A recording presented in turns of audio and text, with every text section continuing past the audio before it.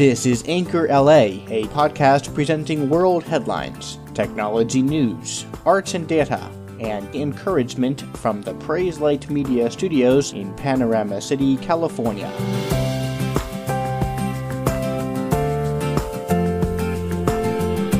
Good day, it's Wednesday, the 23rd of May, 2018. Santa Fe, Texas, about 30 miles south of Houston, has become the scene of the latest school shooting where 10 people were killed and 13 injured. The shooter, a 17-year-old student, terrorized the Santa Fe High School for 25 minutes early on Friday. The motive and details are still under investigation.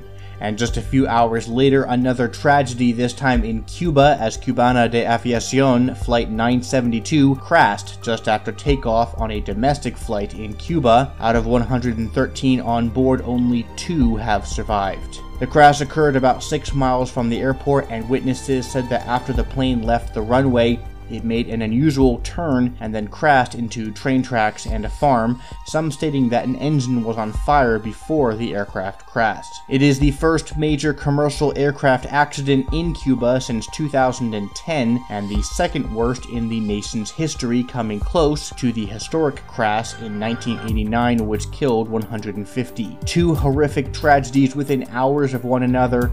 2 tragedies which depict 2 evils, natural evil and moral evil. 2 tragedies that remind us once again of a fallen world and renews our longing for Christ's return and all evil, both moral and natural, to be conquered forever.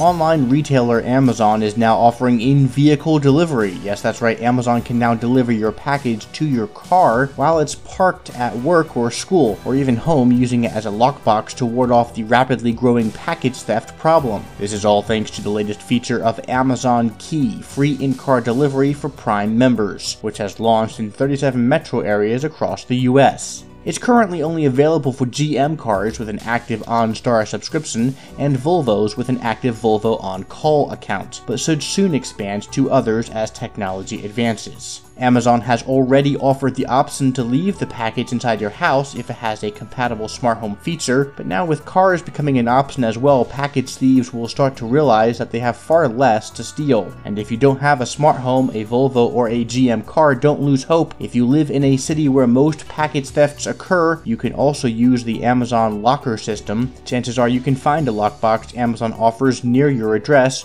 where you can pick up your packages absolutely free at any time with the code provided in your Amazon app associated with that order. All of this and more sends a very clear message to package thieves. We won't just throw up our hands, we've taken action, and your days are numbered.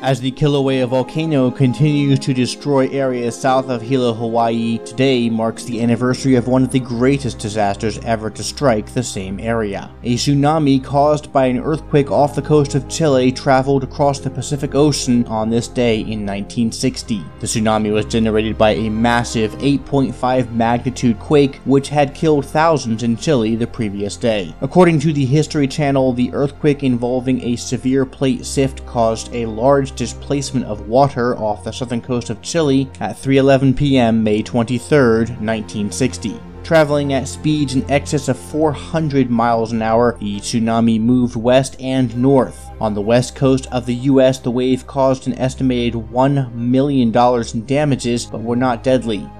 The Pacific Tsunami Warning System, established in 1948 in response to another deadly tsunami, worked properly, and warnings were issued to Hawaiians 6 hours before the wave's expected arrival. However, some people ignored the warnings and others actually headed to the coast in order to view the wave. Arriving only 1 minute after predicted, the tsunami destroyed Hilo Bay on the island of Hawaii. 35-foot waves bent parking meters to the ground and wiped away most buildings. A 10-ton tractor was swept out to sea. Reports indicate that the 20-ton boulders making up the seawall were moved 500 feet. 61 people died in Hilo, the worst hit area of the island chain. The tsunami continued to race further west across the Pacific, 10,000 miles away from the earthquake's epicenter. Japan, despite ample warning time, was not able to warn the people in harm's way, and just over a day after the originating earthquake, the wave struck parts of Japan, killing 180 people, all 58 years ago today.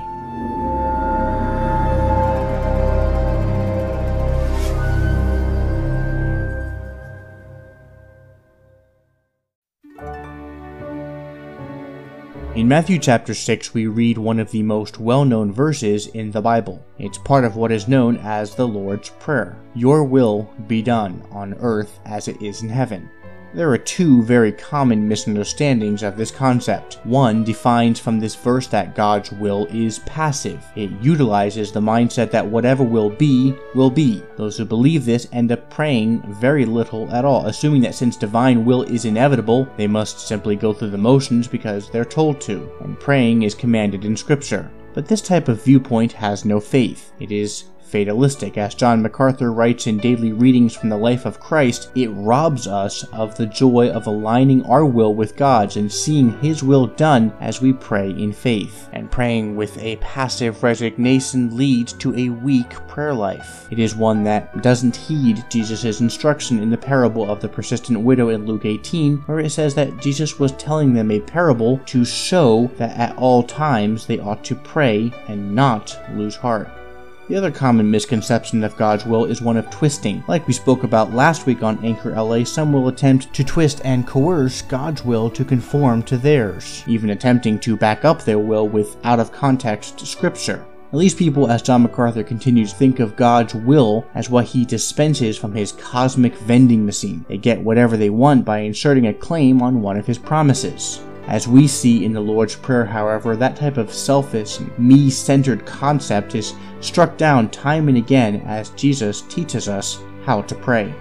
The genuine prayer focuses on the name, kingdom, and the will of God. Yes, God is sovereign, but Jesus tells us to pray for His will to be done, just like in James 5 when it tells us to pray for each other so that we may be healed. The prayer of a righteous person is powerful and effective. Al Mohler said it this way when discussing the recent school shooting in El Paso, Texas, and the automatic response of so many there to pray. Immediately after news of the shootings broke on Friday morning, there were assurances of prayer, urgent, multiple. And of course, this is where Christians understand that is a right response. It is at least a right first response. We understand that the impulse of prayer is absolutely right under all conditions. And in a situation of such urgency as this, our hearts immediately go out to the hearts of all others, especially those who are closest to the tragedy and those whose lives have been most affected by the tragedy. And of course, prayer goes out beyond that to those whose lives may very well be hanging even then in the balance. And of course, beyond that, Christians are praying for all those who are enduring and experiencing this kind of tragedy. May we be encouraged, not discouraged by the gift of prayer. May we seek and desire His will above all things, knowing that it is for our good and no amount of coercion or trying to overlay our will over His will result in satisfaction or true joy. May we as followers of Jesus Christ commune with our Savior in prayer, knowing that with God as our leader we have nothing to fear, no desires or needs which will go unknown, and there can be no thing that can ever occur that is out of His control. And as followers of Christ, may we never discount the important and the wonderful gift of direct communion with God through prayer.